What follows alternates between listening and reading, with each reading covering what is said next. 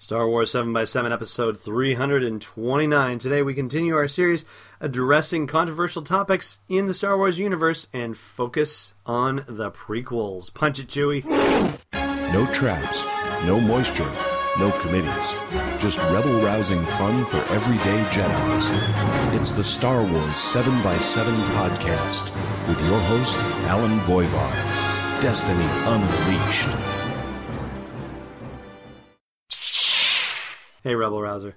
Welcome to Star Wars 7x7. I'm your host, Alan Voivod, and we are kicking off with a fun fact brought to you by, yes indeed, once again, May is a big month for this. Here's the birthday fairy. This is where the fun begins. Yeah, it's kind of ironic, I think, that we have Anakin saying that today, considering whose birthday it is today. This is the birthday of Sebastian Shaw, who is better known as the guy underneath the Darth Vader mask when Luke pulled it off at the end of Return of the Jedi, and the original Force ghost that showed up at the end of Return of the Jedi in place of Darth Vader / Anakin Skywalker, who was ultimately replaced, of course, in the special editions by Hayden Christensen. So, oh, brother, this is one of those... Well, we're not talking about special edition changes today. We are going to address that, though. But, man, I think Sebastian Shaw got a bum deal getting pulled out of the Force ghost appearance in Return of the Jedi in the special edition. But I guess then again... one wonders whether David Prowse got a bum deal originally, that he wasn't the person underneath the mask when they actually pulled it off of him. So, very strange. But Sebastian Shaw is no longer with us, so here's a toast to him swirling in the heavens wherever he may be. All right, let's see what we've got going on today in Life on Tweetoween. Alright, this comes from the Art Directors Guild. They are ADG 800 on Twitter. I guess that has to do with their union designation. They've posted a picture of John Barry and director George Lucas on the set of Star Wars, and they are looking at fitting a C-3PO mask on here. And they've got more pictures. This was done... They called it Star Wars Day, I guess, even though it technically wasn't Star Wars Day, because they posted it on not May the 4th, but May the 25th, the actual anniversary of Star Wars. And they posted a whole bunch of behind-the-scenes photos, which are pretty cool. So we've got the John Barry and George Lucas photo at the blog post for the show's episode at sw7x7.com, and the link where you can click through and see more of these cool behind-the-scenes photos. All right, let's see what we have in the swag bag today before we get to this episode's Force feature. Just as Count Dooku predicted.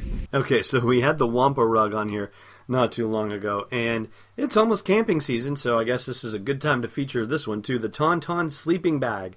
Although the model who's in this one is probably way overdressed for summer, and that's okay. But if you've ever wanted to sleep inside of a Tauntaun and not have to worry about all the mess and not have to be attacked by a Wampa and lost in the frozen tundra of a place like Hoth to be able to do it, well, then this is your chance. We've got it at the blog post for this show's episode at sw7x7.com. And with that, we're going to dive into our Force feature, where we are tackling controversial topics in the Star Wars universe. And today we are talking about the prequels. Now, I would love to know what your stand on the prequels is. Do you love them? Do you hate them? Can you take some and leave the others? Let us know at the blog post for this show's episode at sw7x7.com. Personally, I don't have too big of a problem with the prequels. I will say that the original trilogy, all three of them, top my favorites list, so the prequels do not crack into that top three. That being said, for me the prequels are almost like pizza. I mean, you'll eat a good pizza, you'll eat a bad pizza, but if they give you a pizza, you'll probably still eat it. And so, even Attack of the Clones, which just generally speaking is considered in fan polls and whatnot the least favorite of all the movies, I still can watch that without too much trouble. Now, of course, the romantic scenes between Padme and Anakin, as eye-rolling and groan-inducing some of those scenes are, it kind of takes me back a little bit to the days when I was a kid and, you'd go to see movies and sure there'd be some action, but then there'd be some kissy parts and you didn't really care about the kissy parts and you just wanted them to stop and get on to the action already. And that's kind of how I feel now as an adult watching Attack of the Clones. I just want them to get past those parts and get on to where the good action stuff is.